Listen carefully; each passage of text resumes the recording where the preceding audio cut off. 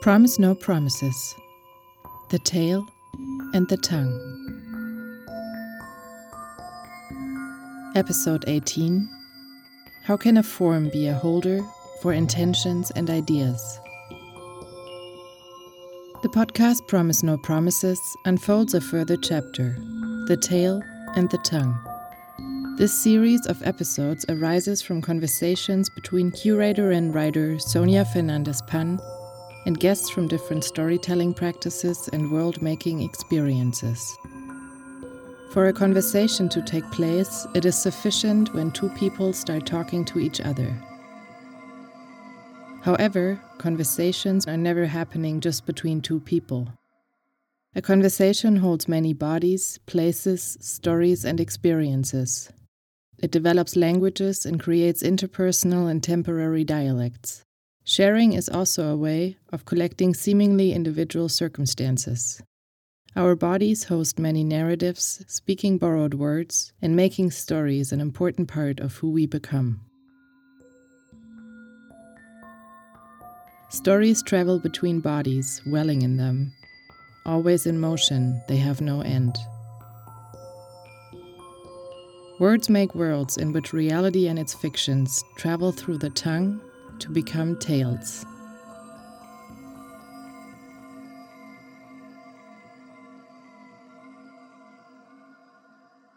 How can a form be a holder for intentions and ideas?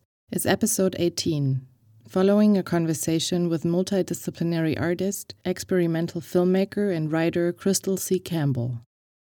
While form is one of the meaning-making elements in art, it can be often overlooked. Our attention is easily directed towards those contents that can be stated with language.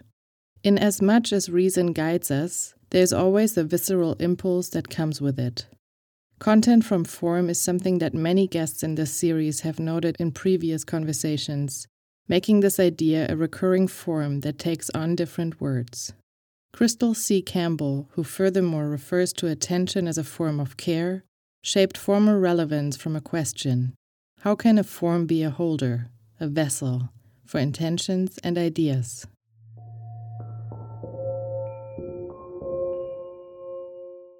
In Crystal's work, which combines the specifics of historical events with the abstraction of artistic gestures and the serendipity of processes, form can be felt in many ways. While I was able to watch some of Crystal's films on my computer before our meeting, the feeling that my small computer screen was not the ideal setting was very much present. Crystal's films are sensible and responsive environments. They are temporary places to enter and engage in a sensory relationship with the stories they make present. These stories are part of the many public secrets that official narratives conceal for their own sake.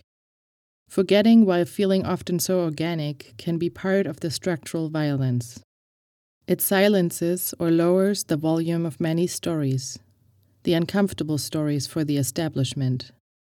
The 1921 Tulsa Race Massacre, which is part of Crystal Z Campbell's extensive ongoing research, is one of the stories that is part of what they refer to as public secrets.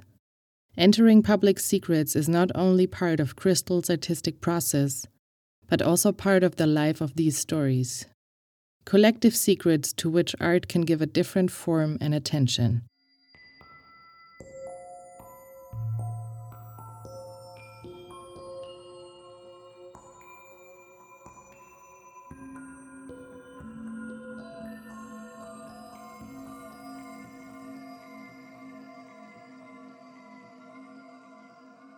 As they recount during our conversation, Crystal relatively recently discovered this event that happened more than 100 years ago in the Greenwood district of Tulsa, Oklahoma.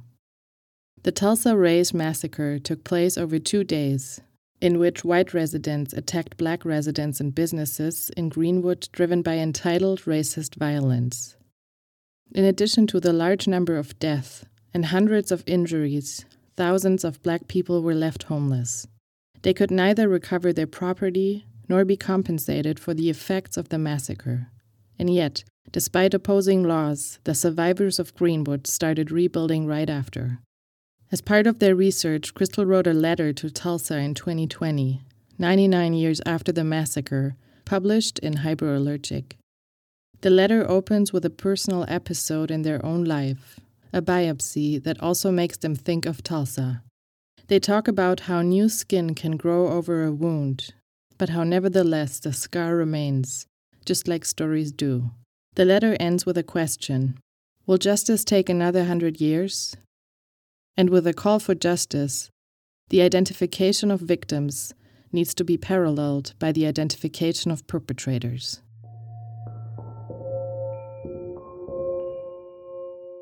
The witnessing relationship is also central to Crystal Z Campbell's work. Looking is not only a biological process, but also a historical one. They wonder in another public conversation, how do we look at things we can't see? Following Crystal's words, looking should not be easy. Precisely when things are easy, our attention remains strategically distracted elsewhere, looking without seeing what is in front of us. Their projects involve a tactile vision. They look at the lack of touch in history, and at bodies as archives in motion, able to move stories and pass them on to other bodies. But we're not always aware of the stories inscribed in our bodies until we experience connecting events. The tactile eye literally enters the skin with the story and cells of Henrietta Lacks. Portrait of a Woman makes her present again in the work of Crystal Z Campbell. Due to medical experiments that consciously disregard human ethics, before but also now, some people are put at the service of others. Narratives of life can also be acts of violence. Not everybody is invited to be part of them, or not in the same way. Cells from Henrietta Lacks, an African-American patient, were extracted without her consent for cancer research. Her cells are the origin of the immortal HeLa cells, which are a fundamental part of scientific research. As Crystal says, in this story of violence, there's also a strange agency, that of a body that paradoxically lives on in so many others.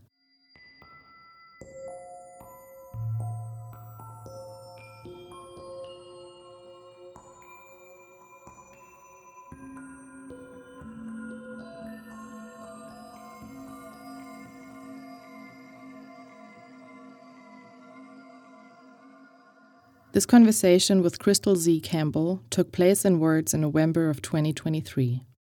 They were in St. Louis, Oklahoma, and I was in Berlin at Ran Zhang's house. It was thanks to Ran that I met Crystal at the beginning of the year when they came to Berlin for the Berlinale. While I didn't get to see their film back then, Crystal's projects have come up in conversations and walks with Ran. The two met at the Rijksacademie more than 10 years ago. The way we get to know people through each other and through shared stories makes me think of something Crystal mentioned in our conversation, the situation of indirect witness towards so many materials, events, and situations. As I finish writing this introduction, I can't help but think of another essential aspect of Crystal's work, the acts of omission, the gaps in the narratives. I realized I haven't mentioned the vinegar syndrome during the process of the Guerrilla Means War project, or their journey to the historical black township of Nicodemus for the film Revolver, nor one of their more recent projects, Ode to the Underloved. What's more, in preparing the script for our meeting, I would share with Crystal something we could not talk about for the lack of time, the acts of omission that also happen in art. There are still many gaps in the official narratives, but also in our professional stories.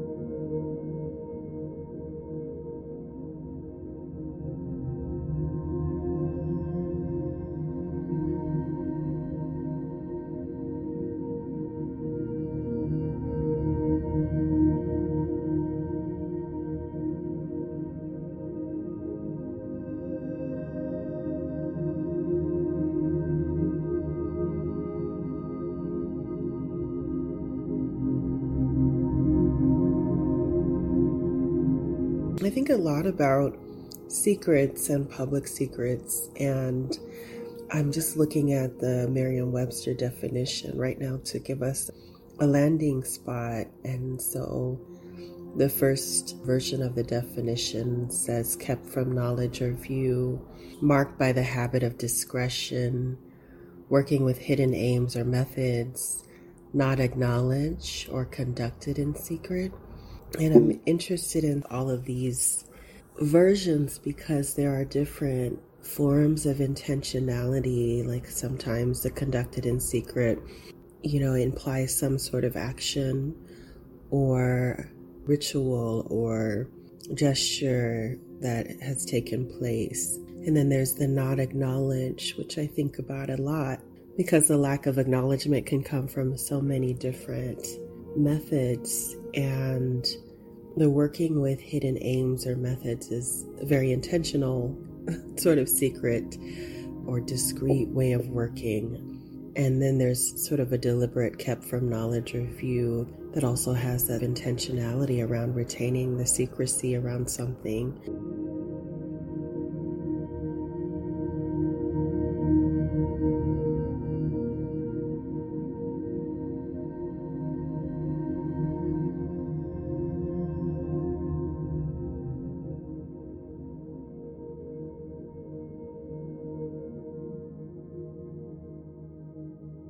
I think specifically, like I started using this phrase public secrets when I started working around the 1921 Tulsa Race Massacre.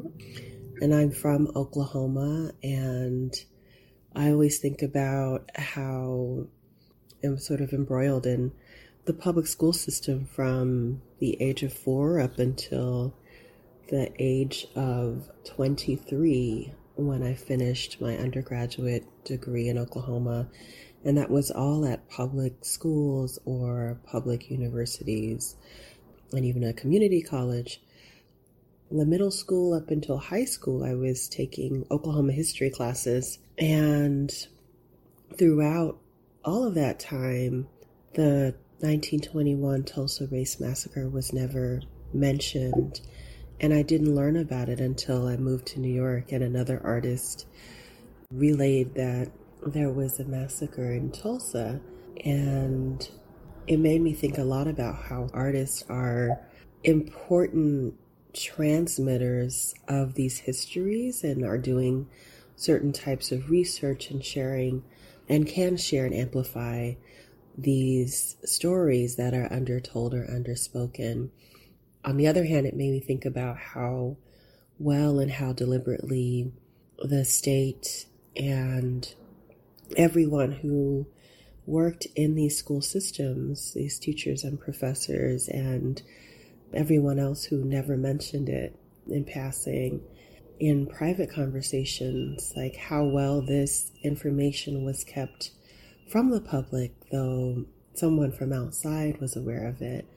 And so to me, that signifies something that was information that was shared by many, but for a number of reasons, whether it be intimidation or implication, did not share that information.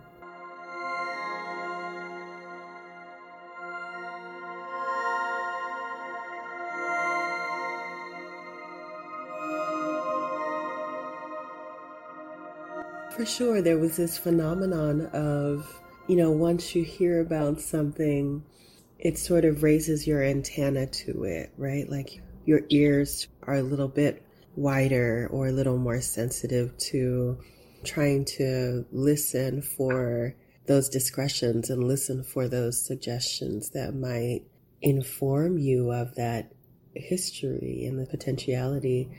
And then also just looking back at my own experience of growing up in Oklahoma, which was not filled with ease, but also the great discomfort. Like there's always this tension in the air, and some things really started to make sense. The unspoken raises the attention to what lies beneath the surface of things, because there's maybe in sort of common surface level interactions, Oklahomans are stereotypically framed as being friendly. Underneath that friendliness as well, right? There's also this curiosity, and there's also this encoded language that begins to make a little more sense.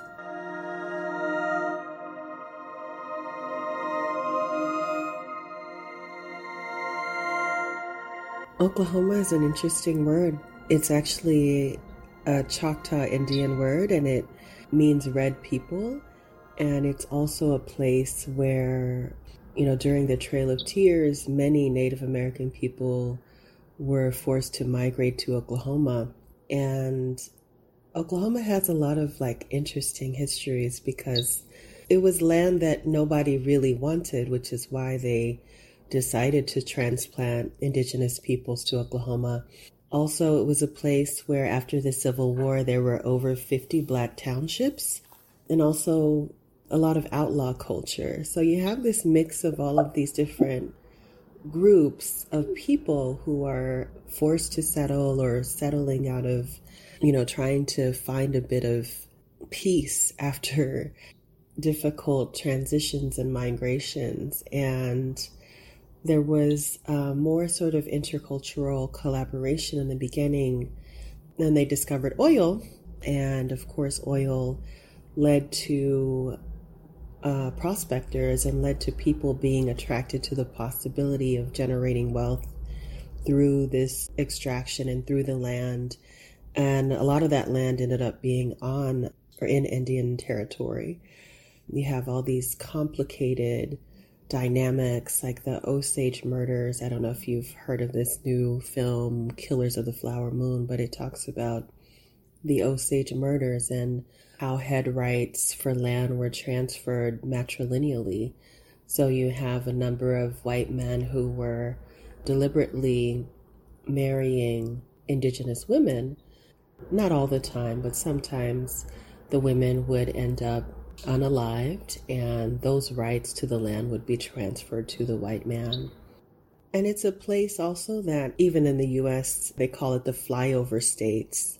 It's an area that many people sort of skip over because there's not we don't have a Disney World, we don't have destination points that people are in a rush to sort of get to. It's not beautiful in the traditional sense of a land having, a beach or sort of terrain. In the center, it's very flat, and there are some smaller mountains in the south and in the Panhandle area, but it's not a place that anyone is flocking to because of its beauty in a way, even though I've started to find it more beautiful now as I get older.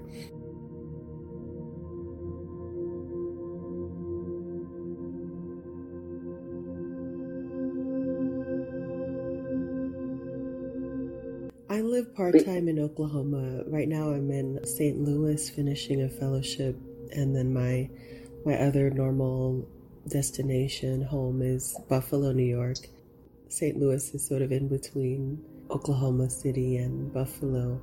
But yeah, it's true. It's kind of this latent appreciation. I thought it was so boring. I just thought it was so quiet. And it's also something that I realized just had a profound impact on me is the landscape there.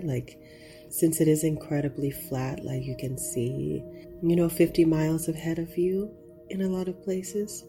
I realize when I travel to a place that is more mountainous or has a valley that I start to get a bit claustrophobic, looking for my wide horizon,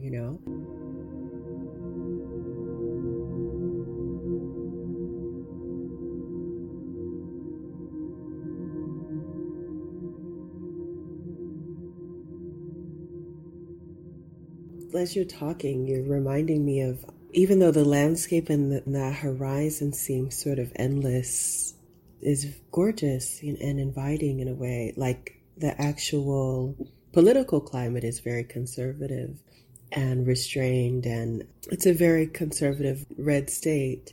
For a long time, tattoos were banned, and people would drive to the next state to get a tattoo or these kinds of things. They've also banned critical race theory, along with many other conservative places. You have all this openness in the landscape and space, but perhaps not in the political imagination.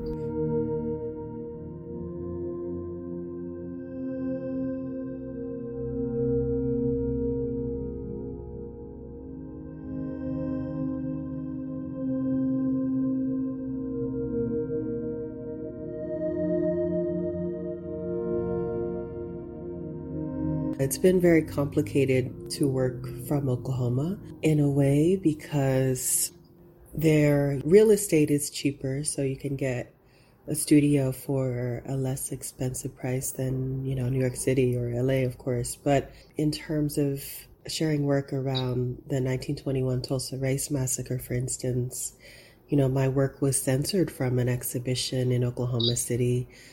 The censorship of my exhibition happened in 2020, which was 99 years after the race massacre happened. And so people wonder often how this history is unknown or has been unknown for almost a century. And it's because of these sort of deliberate attempts by institutions and individuals and organizations, as well as some of the archives that I tried to make contact with, wouldn't share, certain swaths of information at the time. And since the centennial, there's been a little bit more opening up, but there were a lot of challenges in trying to get more information around this from the public record as well.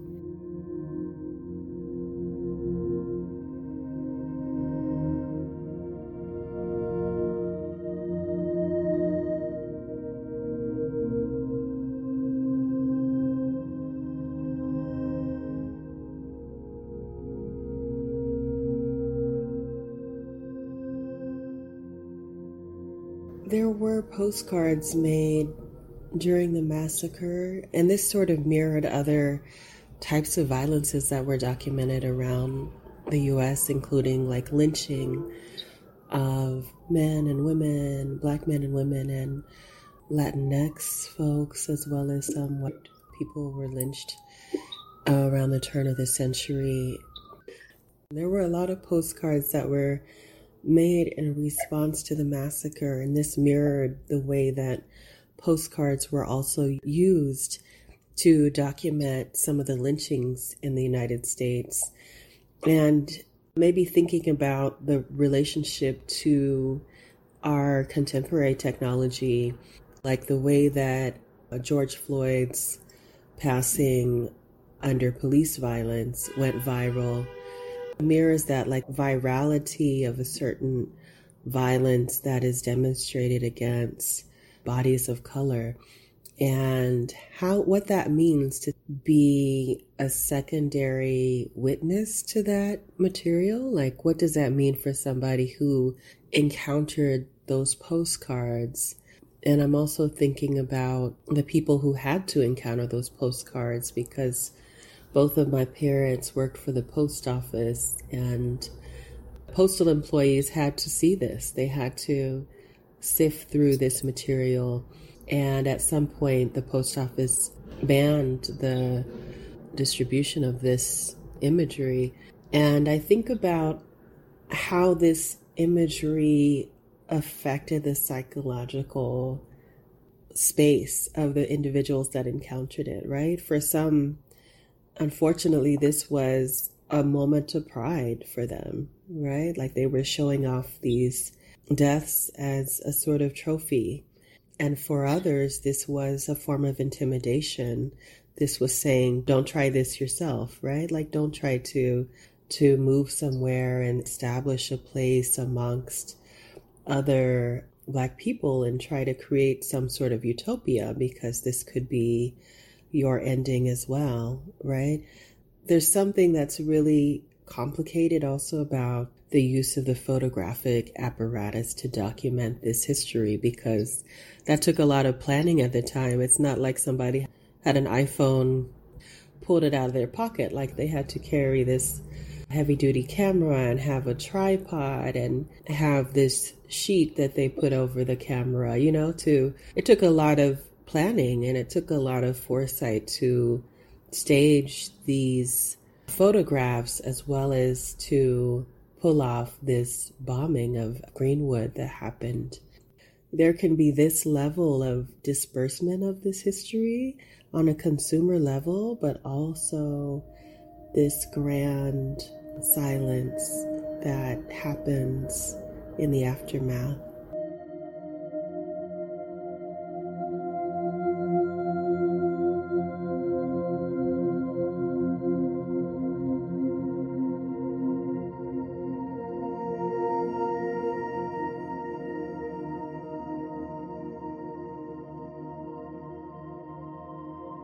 When I was in grad school, I was working on a piece, maybe one of my first digital video works came out of a video link my friend emailed me.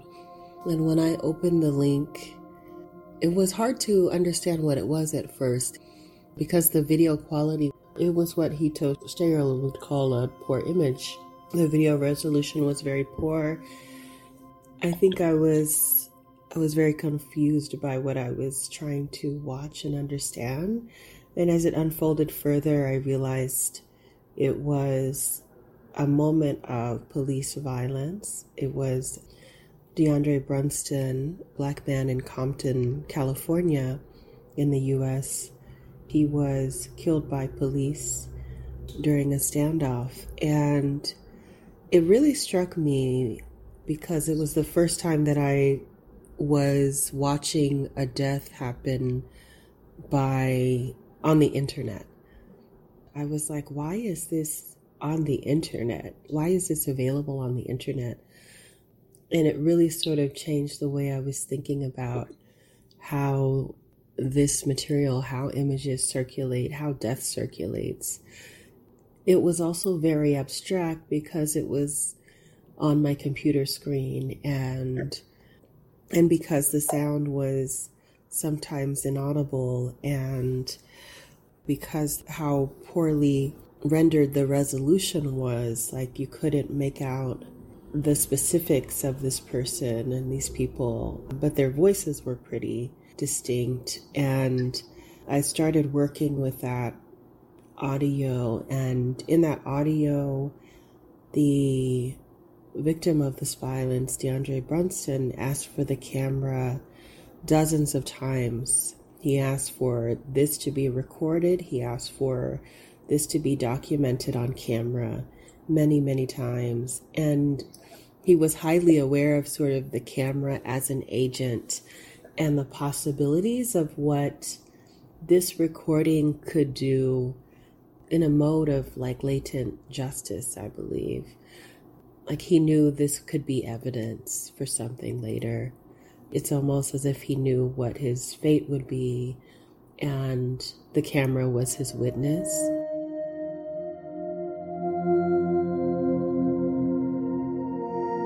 I worked with that audio and shot some footage of this landscape of these boulders in Iceland when I was on a residency during grad school. And I paired that landscape footage with this audio. And when I showed it, I was surprised because if there's a back to a boulder, people were assuming that this was the back of someone's head. After I spoke to them, after I screened it and we had conversations afterwards, people assumed that this was the back of a person's head. And it was so unusual to think about that, this boulder, which was a completely different scale than the scale of a human, could be perceived to be the same thing as the back of someone's head. And I realized in that process and with that feedback how much distortion we are capable of through camera apparatus, through the cinematic apparatus, and through the construction of media. I'm interested in that. I think that while a lot of the works reference some traumatic event or history, that I'm also just as interested in the construction and the making of a story through sound and image, and the slippage between perception and misperception that's available to us in different combinations of sound and image.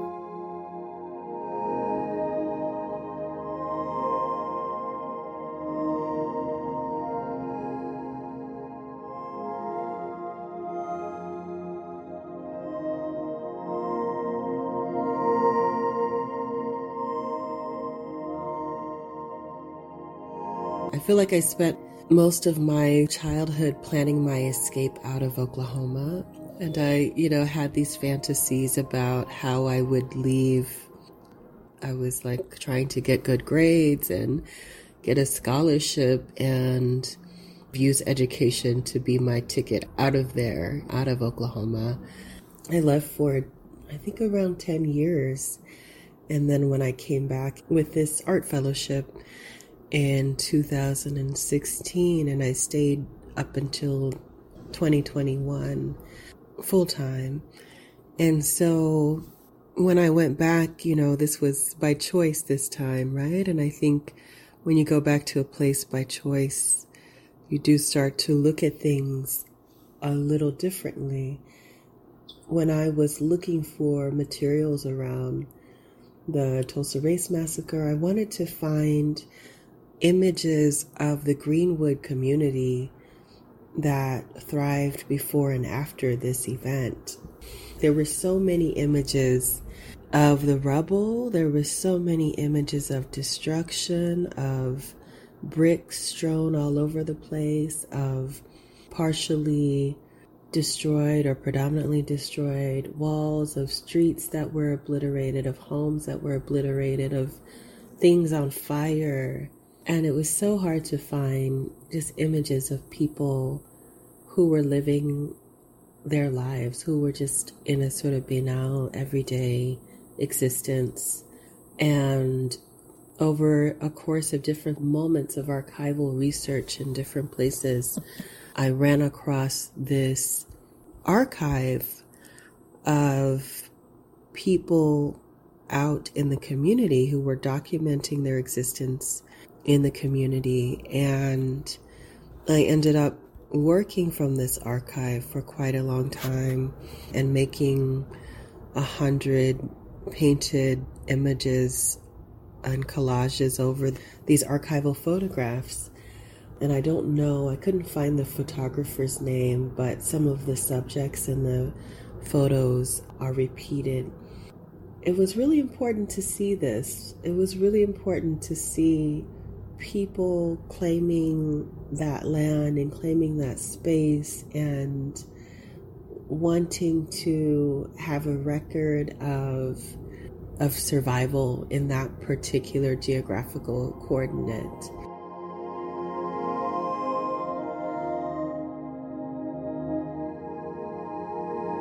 When I first got there, wasn't as developed as it is now. There's a lot of restaurants and coffee shops and high-end apartments. When I first got there, there was a lot of vacant land and there was a lot of inattention to the space. So in the last few years, they planted trees. They have created a little bit of green space downtown. They have paved over some of the roads that were uncared for. But there's also these two sets of monuments and plaques in the ground that are plaques that say what business was destroyed, and they're located roughly where that business was located. And they'll say destroyed in 1921 or rebuilt or not rebuilt. And there's two sets and they basically say the same thing, just one is larger than the other. But if you walk around and look at them, you'll see that some of them are missing or just dirty, like no one is really caring for those plaques or maintaining them. And that is still the case. I just went a couple of days ago to Tulsa, and that's still the case today. But now there's a museum dedicated to covering that history. And now there are tours dedicated to navigating people around particular sites. So there's this form of dark tourism that has maybe stepped into the reality of engagement that sort of monumentalizes in a different way. That's been interesting to see over the course of 7 years or so, how differently this moment has engaged with a sort of public history and collective memory.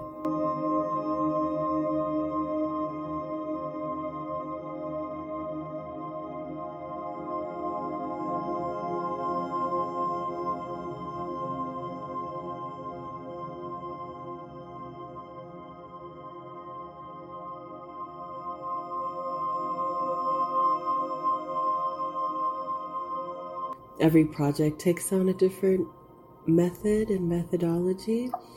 A lot of the way that I've been trying to work in spaces and get to know spaces is through these sort of walks and through sensory experiences. Sometimes just going and sitting still and observing a space and listening to a space.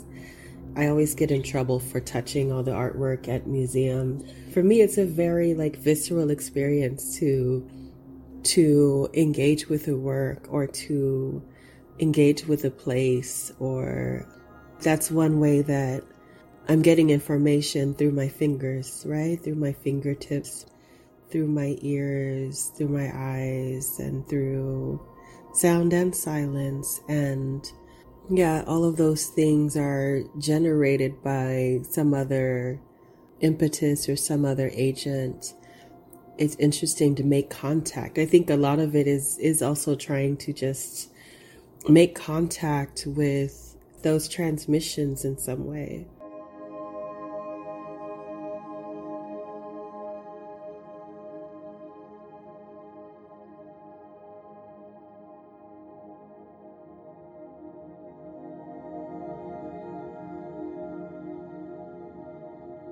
All of the projects seem to start at a different place. And for Guerrilla Means War, which is a short film that I worked on, that was perhaps the most serendipitous project that found me as I was trespassing with a friend inside of this Black Civil Rights Theater in Bed-Stuy, Brooklyn. It was a while ago. It was 2011, before I moved to the Netherlands to go to the Rijksakademie, and she just wanted to take a walk in the area, and this neighborhood was sort of halfway between my neighborhood and her neighborhood, so we met there, and she asked if I'd been to the Slave Theater, and the name sort of took me aback. I'm like, Slave Theater? What is that?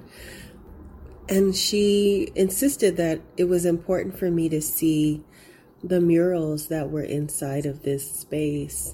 So when we got there, it was being squatted, and we just trespassed inside, and there was no electricity, of course, so she gave me her phone, and we used that phone as a flashlight to see the murals. And when we were leaving, my foot hit this object on the floor, and I don't know why, because you should never just pick up random things on the floor in New York anywhere, but I just instinctively picked it up. And it ended up being this 35 millimeter reel of film. And I didn't know what was on this film. So when I got to the Netherlands, I sent the film to a lab in Belgium to have it digitized, and they refused it. And then I sent it to a lab in Los Angeles, and they also refused it.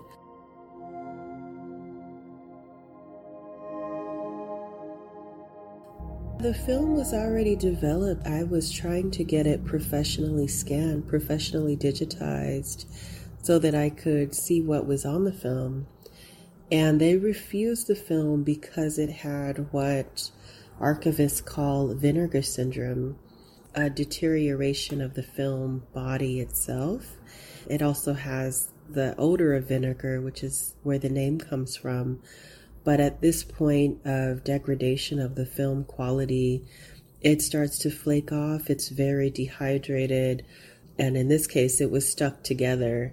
So they would have to take the risk of pulling it apart in its most fragile state.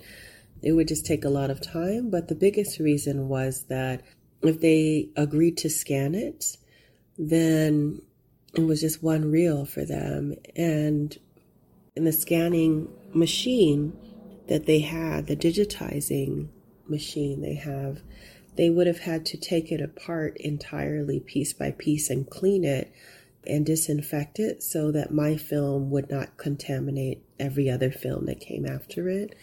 And for one reel of film, it just financially and time-wise wasn't worth the cost. They would have lost money in the process.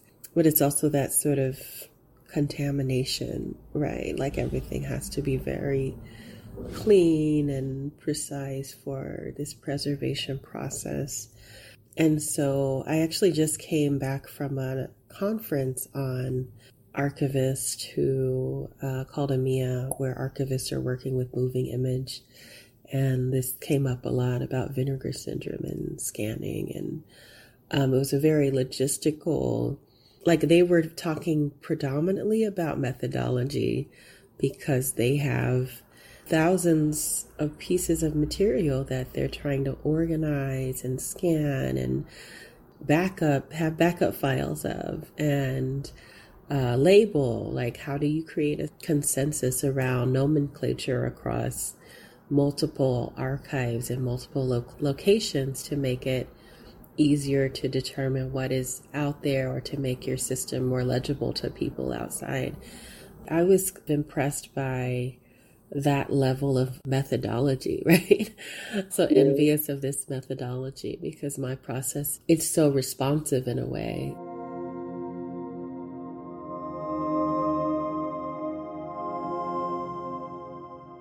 After letting this film sit for 6 years in my parents' house in Oklahoma, I was back in Oklahoma. This is when I moved back from the Netherlands. And I'd gone out to eat with my mother, and I came back to her house, and literally the house was on fire. You know, my father was inside, so we made sure that he got out. And then my mind went to this film.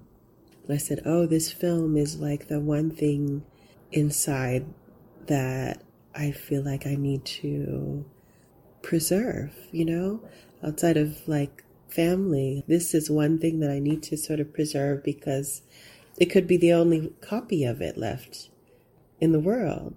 That feeling really created an urgency in me to do something with this film. So I went on a residency, and I couldn't afford these rewinds and all the sort of professional tools that filmmakers use. So me and my neighbor, who was a painter, went to a DIY shop, and I just told her I need to scan this film, you know, I need to make something that looks like what filmmakers use.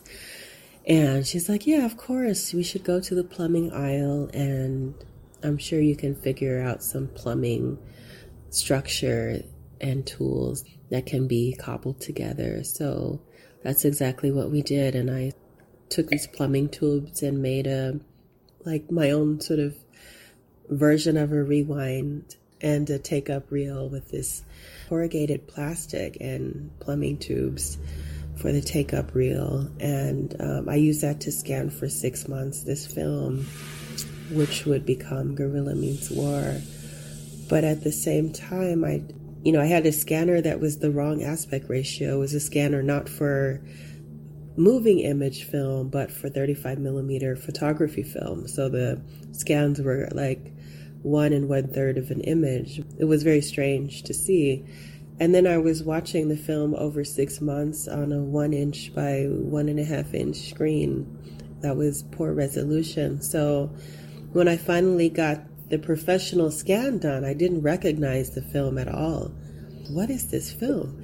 What was, it was this consolidation of something that was happening in an incredibly slow motion event, and so poor resolution that I was probably just making up half of the image in my imagination.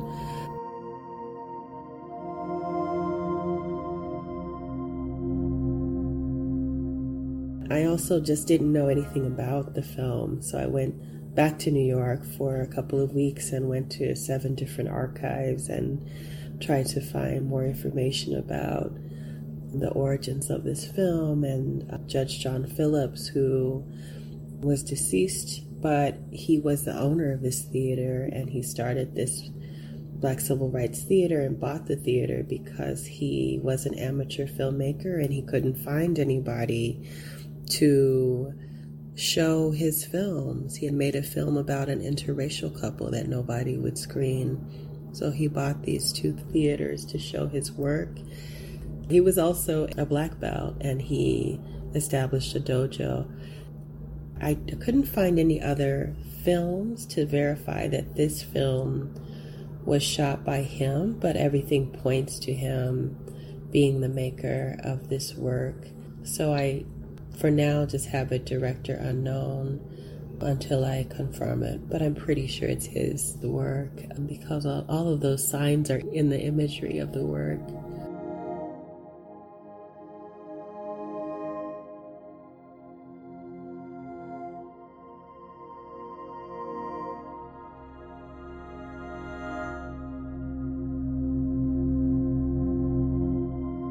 Just thinking about Gorilla Means War and the asynchronous quality of the sound and the image, it's been interesting, like sharing that film with different people, especially outside of the art context.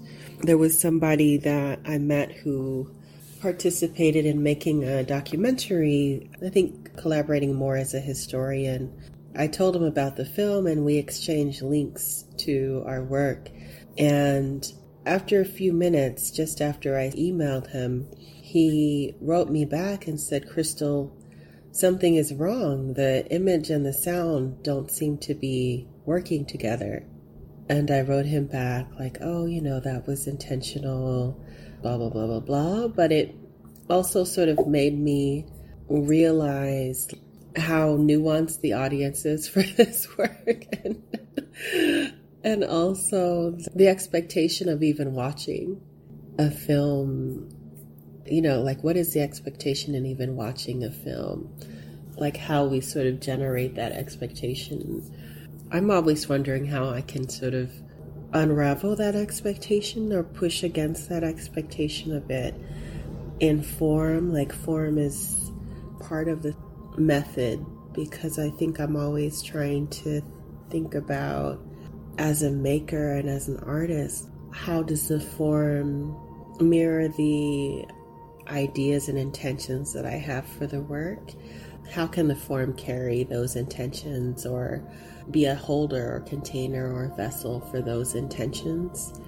And in another work called Revolver, the installation for the video is projected onto the floor, and it requires people walk around it and look down and have this sort of embodied experience in the viewing of the work.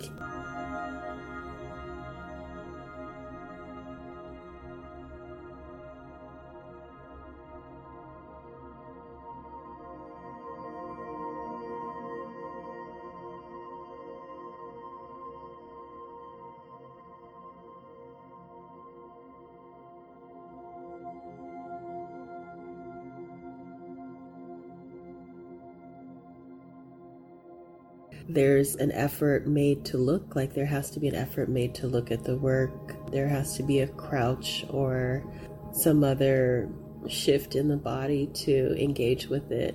Or in flight, for instance, where you have these really harsh contrasting colors. I wanted to think about color blindness in that piece. I wanted to think about this theory that we can't hold those colors in our brain at the same time, that these are impossible images, and also the possibility that some people might not even be able to read those images at all. Just thinking about the parallels with the history, it being right in front of us, but also it being invisible or so low visibility that we are not aware of it, and sort of how there is so much in front of us all the time that we don't see. There's all these different ways maybe that I'm interested in the looking and the interpretation of the work, but also asking people to slow down and to try to create work for them to do to engage with the work.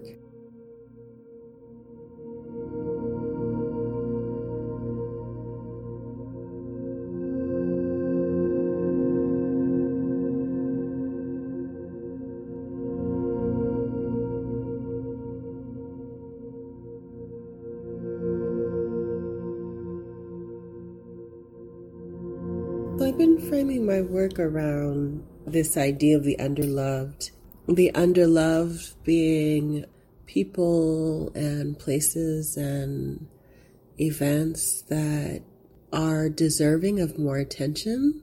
I would like to use the small platform that I have to bring more attention to.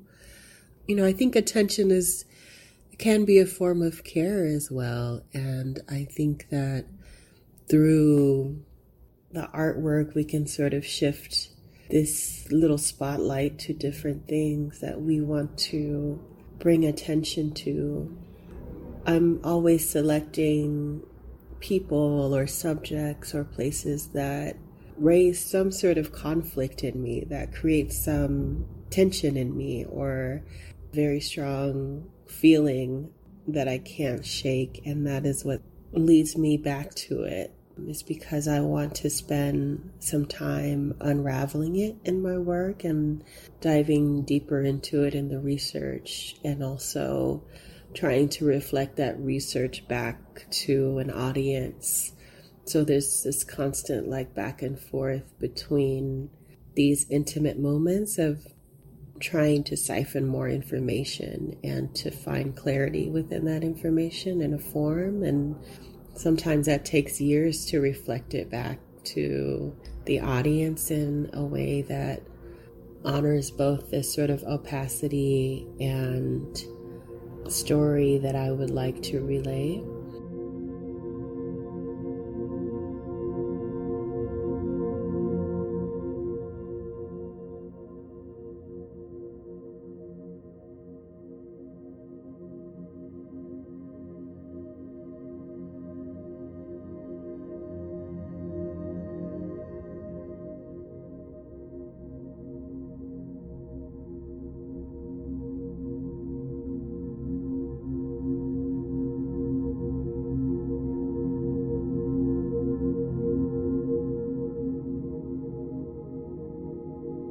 There's a connection between the work around Tulsa and the work around the Black township of Nicodemus in Kansas. I first read about Nicodemus when I was researching about Tulsa, and there was, I think, some movement back and forth because of McCabe, who was one of the co-founders of Nicodemus, also helped to establish another Black township in Oklahoma called Langston. And Tulsa was a connection for some in both directions. And Nicodemus, I was looking at because I was curious about this location in Kansas. And I started to dive deeper into it, and I was thinking about, how to create a work around a town that has a population of around a dozen people that remain. I remember writing one of my contacts there and saying I wanted to interview some of the descendants of Nicodemus. I would like to interview them. I would like to just have a conversation with them. So I drove from Oklahoma to Nicodemus, Kansas, and I think it was about a 5-hour drive. I planned to interview people while I was there, and one of them said, well, you need to talk to Angela Bates. And Angela Bates was listed as the town historian and archivist, and also a really important person who helped to bring the National Park Service into Nicodemus and have the federal government involved in preserving and being a sort of servant to this history by designating it as a historical site. When I got to Nicodemus, I went to Angela's house. She doesn't live in Nicodemus. She lives in one town over. So we went to her house and we started talking, and I told her I wanted to interview her about the Nicodemus history. But what she provided in the interview also included her visions and her dreams. And not dreams of what I want to do, but sort of dreams during REM sleep. And those sort of different layers of consciousness and unconsciousness, in addition to some of the writing she had worked on around these children's books, where she was generating stories around Nicodemus for a younger audience, as well as these sort of visions, these sort of premonitions and visions that she would have. What I realized in listening to her and being with her in that space was that there was no hierarchy around the way that she talked about the history of Nicodemus and the facts of the founding of Nicodemus, or the dreams that she had, or the visions. Like, one wasn't any more substantial or relevant than the other. They were all sort of entangled and intertwined, and the chronology was, of course, much more circular than linear. There was a lot of abstraction in the telling.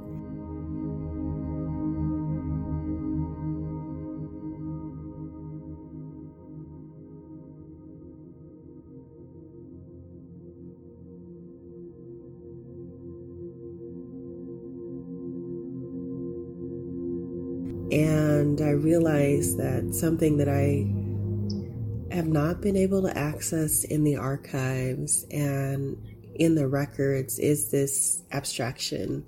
But the abstraction has been so important to Black survival. In those works, in the work Revolver, which is featured in Ode to the Underloved as an installation, and the work with the collages around Tulsa's Greenwood community, like, I feel like what I'm bringing to this archival material and these moments of the official sort of record are these attempts to trouble that record with abstraction, but abstraction also being a valid form of telling and thinking that also creates a generative space and an open space for further imaginings. I feel like Angela really spoke to pareidolia in a lot of ways during our interview, and I had done this research on Hermann Rorschach many, many years before in this residency in Switzerland, where we went to see his archives, and we saw some of the original inkblot drawings that he made and some of the ones that didn't make it in the final set.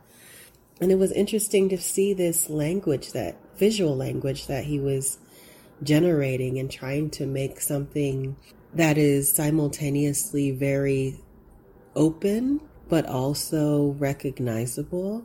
And some of them were too easily recognizable or too determinate. So he would make those a bit more indeterminate to give people a little more room to create a broader language and interpretation around those images. And I think I was trying to do that with the imagery in Revolver, to marry this sort of abstraction and language that is part of Angela's storytelling. And there's also like some very private things that she was sharing. So there's also deliberate omissions in what becomes the final form of the film.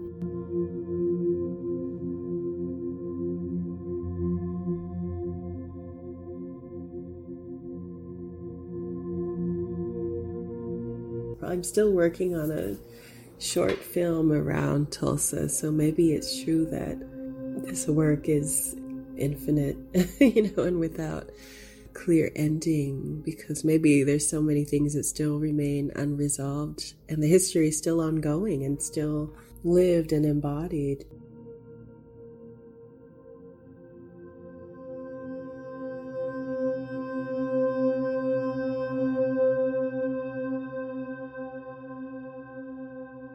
I'm thinking back to this moment in graduate school where I was working on these sculptures, and they were all very like lowbrow materials like duct tape and plastic bags and, maybe some cloth and things. And I was creating these objects, and sometimes I would hide an object inside of the object, like inside of the shell. But the viewer could never experience that object that was inside of the shell. But I knew it was there.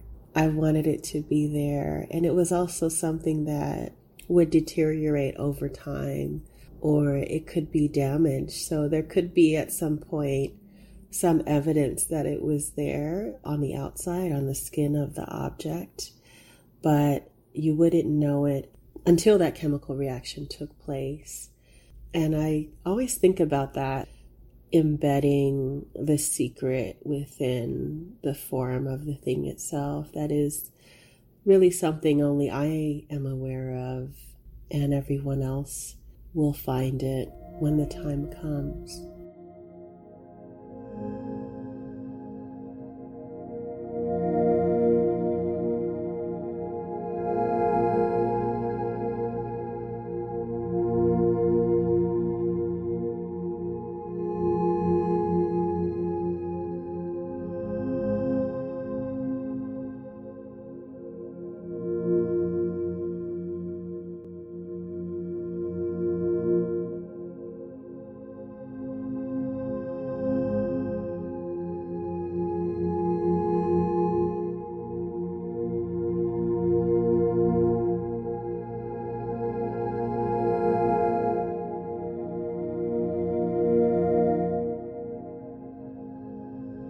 Being in St. Louis, as part of this fellowship, I'll have an exhibition at the SLAM, which is the St. Louis Art Museum. It's a public institution here, and that will happen next year. But St. Louis is an important site, actually, in the exoduster history, because there were some people who were traveling from the south.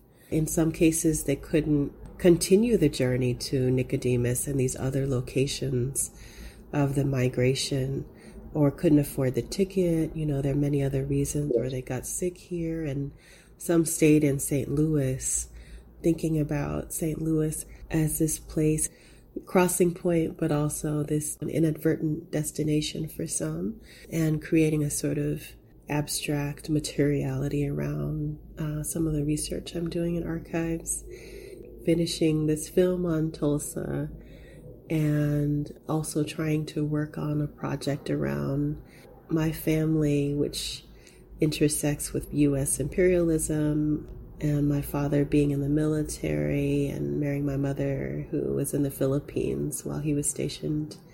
Then both of them working for the post office, and thinking of that distribution and labor as another arm in this imperial power.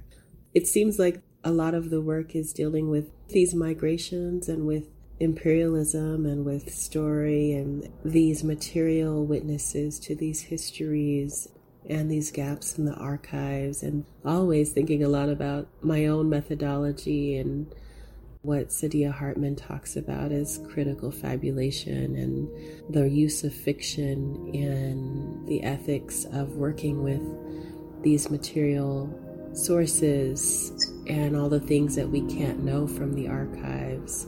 It seems like these three projects are really concentric circles that are all shaping a particular type of narrative, but always through fragmented bodies.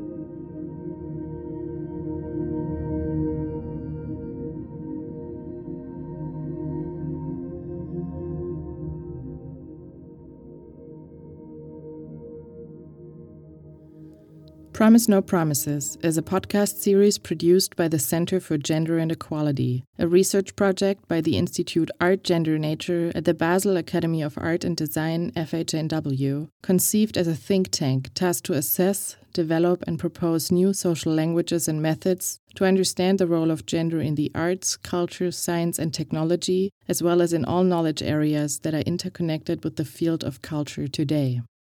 If you're interested to get more information about further podcasts and events related to this project, please visit dertank.ch.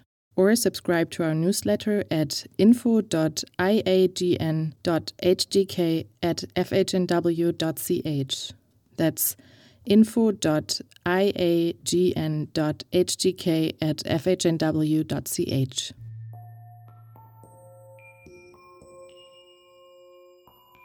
Recording and editing, Crystal Z Campbell and Sonia Fernández Pan. Final editing and voiceover, Elena Zieser. Music, S. McAvoy. Research team, Tabea Rothfuchs and Marion Ritzmann. Press and communication, Anna Franke. Technical support, Esther Hunziger, Karin Bohrer, Konrad Siegel and Colin Barth. Copyright by Institut Art Gender Nature, HGK Basel FHNW 2024.